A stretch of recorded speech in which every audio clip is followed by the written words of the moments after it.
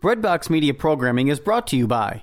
This is Tim Staples of Catholic Answers. I'm excited to let you know that I also teach high school apologetics for homeschoolconnections.com, an online Catholic curriculum provider. There are also recorded independent learning courses at homeschoolconnections.com. Whether you take apologetics with me, literature with Joseph Pierce, or philosophy with Bill Donahue, or any of the other 400-plus courses with homeschoolconnections.com, it's a great way to get Catholic learning for your family. This episode is brought to you by Hallow, the #1 Catholic app. Hallow has 1,000 audio-guided prayers and meditations for you to deepen your relationship with God. To listen to all of the Hallow meditations for free for 30 days, head to hallow.com/breadbox.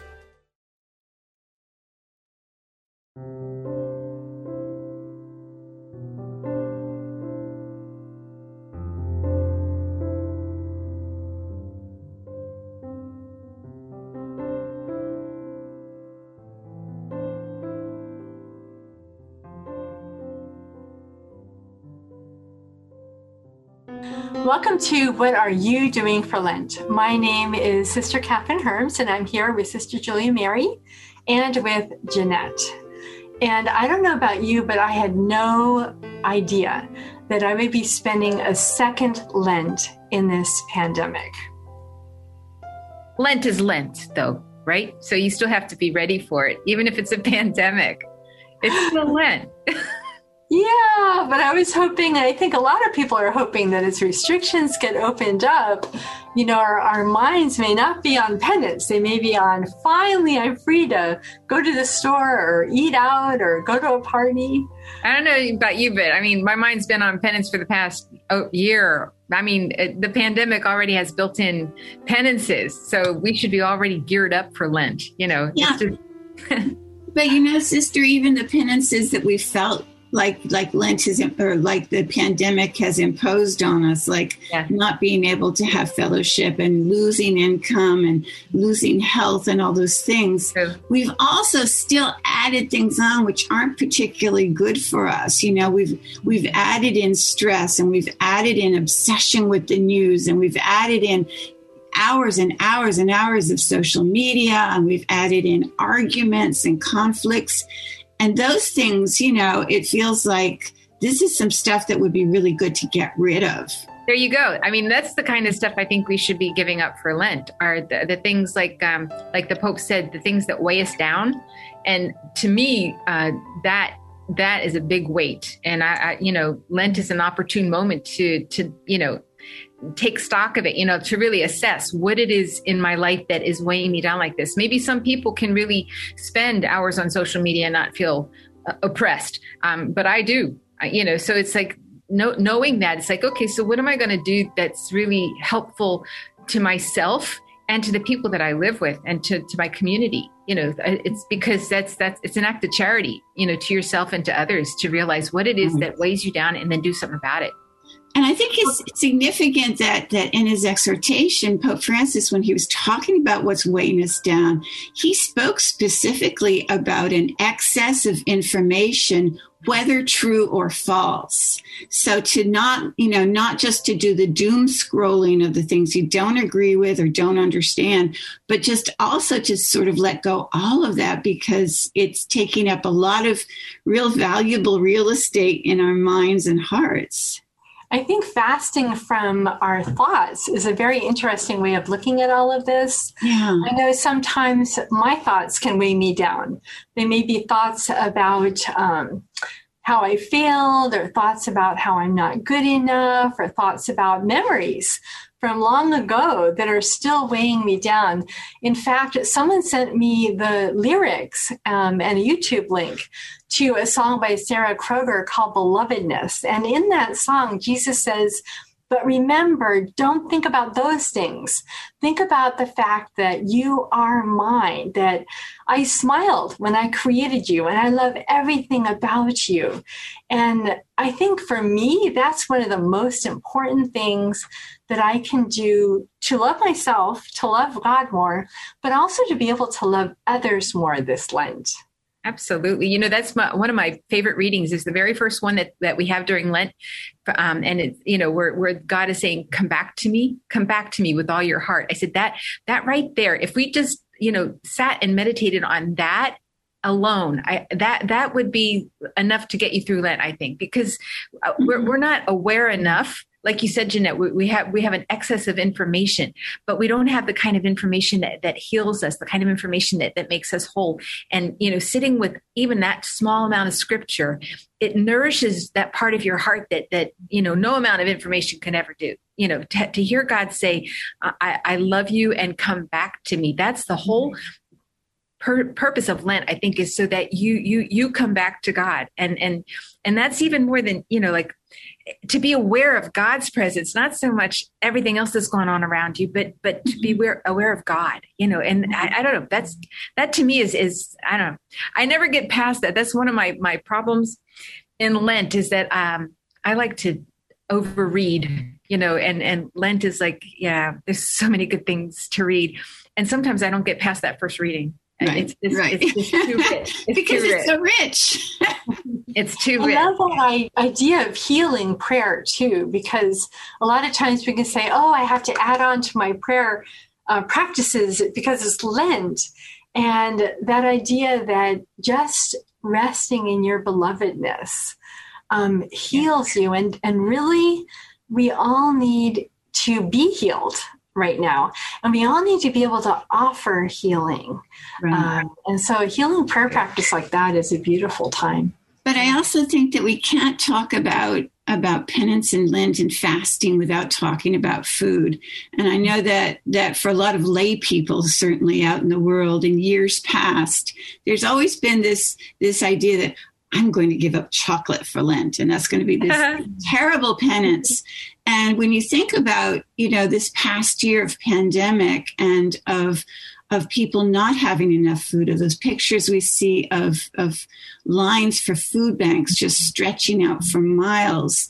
And we know that the system is just really challenged to get enough food to people. It just feels like that whole idea of chocolate is such a luxury. So give up a luxury, but let's talk about, and indeed Pope Francis talks about it, that this is an opportunity to embrace the experience of poverty, that those who fast make themselves poor with the poor and accumulate the treasure of love in doing that. So to connect those, and it seems to me as a practical measure out here in the world that those of us who do have enough food are blessed to have enough food, that if we could give up a meal a week, 2 meals a week, even 3 meals a week, and not just feel that hunger, which would put us in solidarity with the poor who are hungry, but take the money or the very food itself that we would have consumed and give it to a food bank, give it to a soup kitchen,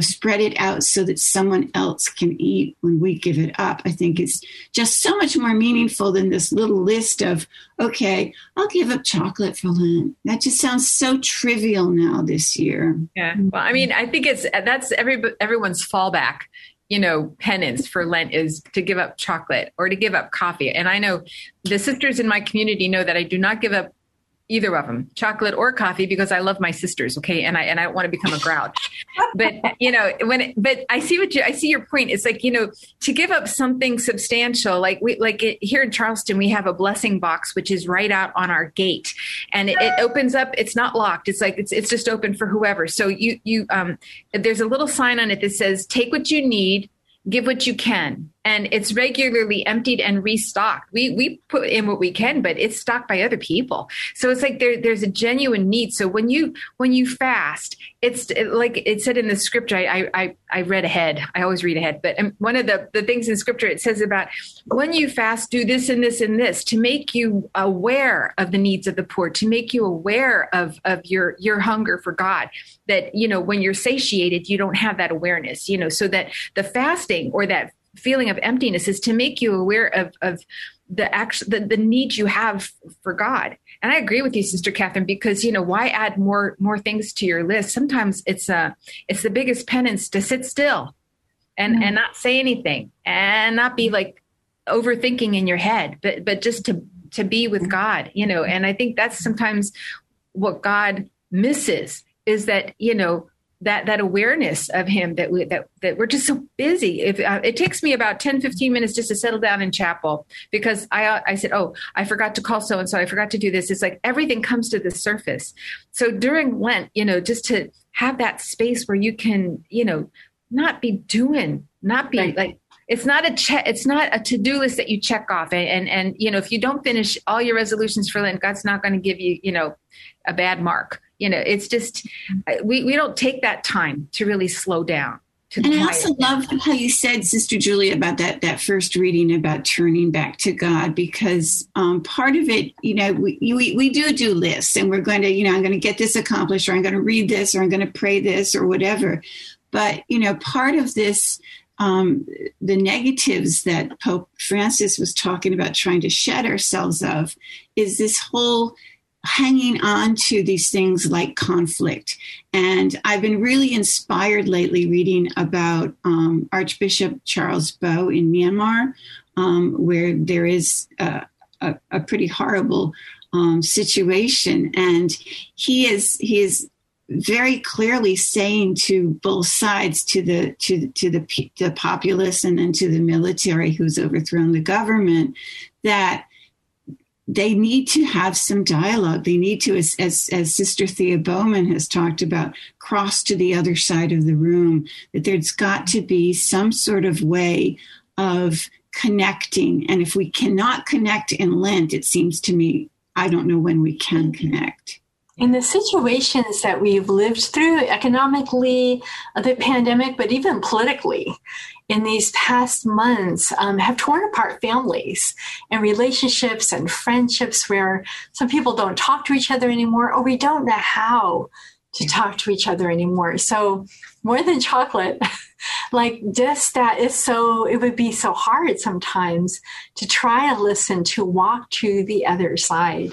But I just think Lent is about realizing what God has done for us. He walked to our side when, as St. Paul said, we were still the enemy. We were still the ones who weren't looking for him. This morning I was praying and, in a sense, imagining Jesus' face looking out at me from the tabernacle, and just looking out at the world, and how many people are walking away or walking by, and they're trying to dig wells in places where they're not going to find water. And so this whole sense of being able to connect with other people as Jesus really connected with us, it's in a sense a giving of your life, giving up your opinion, giving up your time, giving up your pride. It's in a sense giving of your lifeblood, not your very life. But how powerful that would be to bring love and life for the world. Right.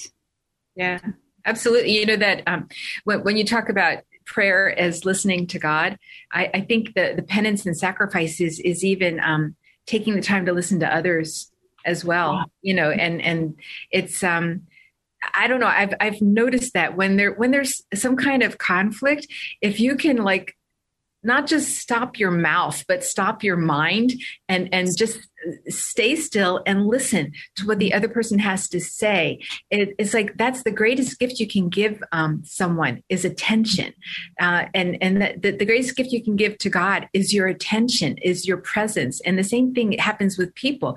There's nothing worse than not being heard or listened to or ignored. And I think because, like you said, Sister Catherine, with all the political upheaval, with all with everything that's going on in the world, people are yelling even louder because they're not heard. So if we can stop that and just listen. And I think everybody would tone down and also extend the same courtesy to us, then they would also be listening to us. But it's really, it's kind of a discipline that we're not used to, especially in this age of social media and instant information. I just think it's something that really is good to practice during Lent. I don't know. Like you said, Jeanette, if we're not going to do it now, when are we going to do it? It's a really good practice. And to listen, and we have to I love those words, tone down.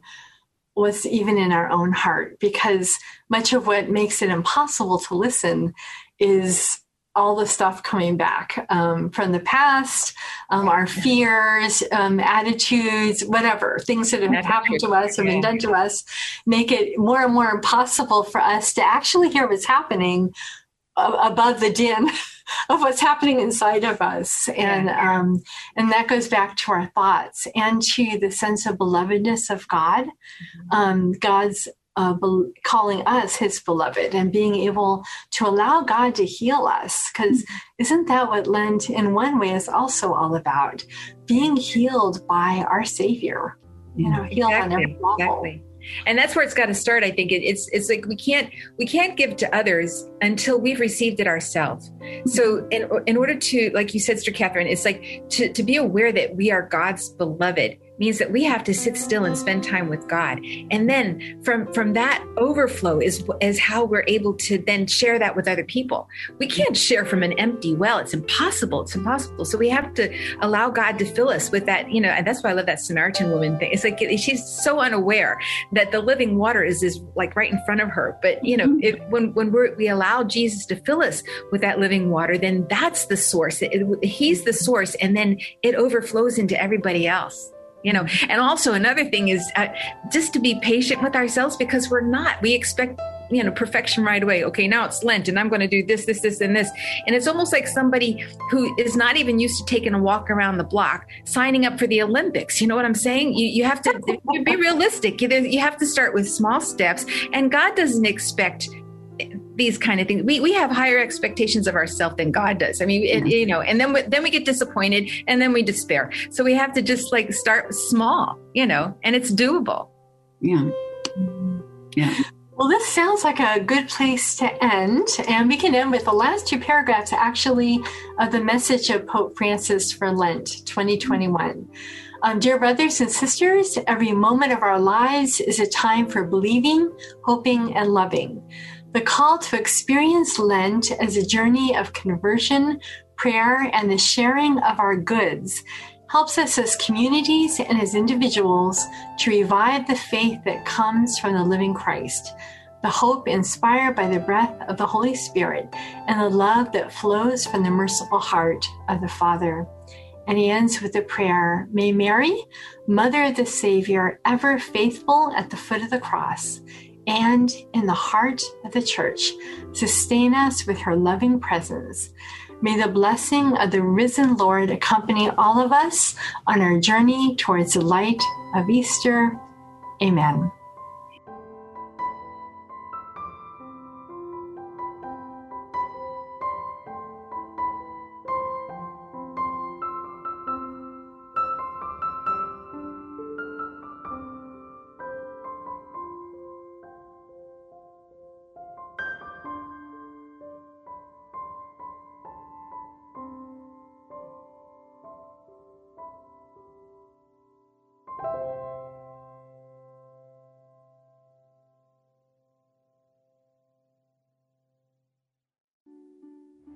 Are you looking to serve God and society? Consider putting your gifts to work as a lawyer. Ave Maria School of Law has been educating faith-filled lawyers for over 20 years. Ave Maria School of Law is committed to training lawyers to use law appropriately around the moral issues of our time. Visit avemarialaw.edu to learn more about integrating your faith with a law degree.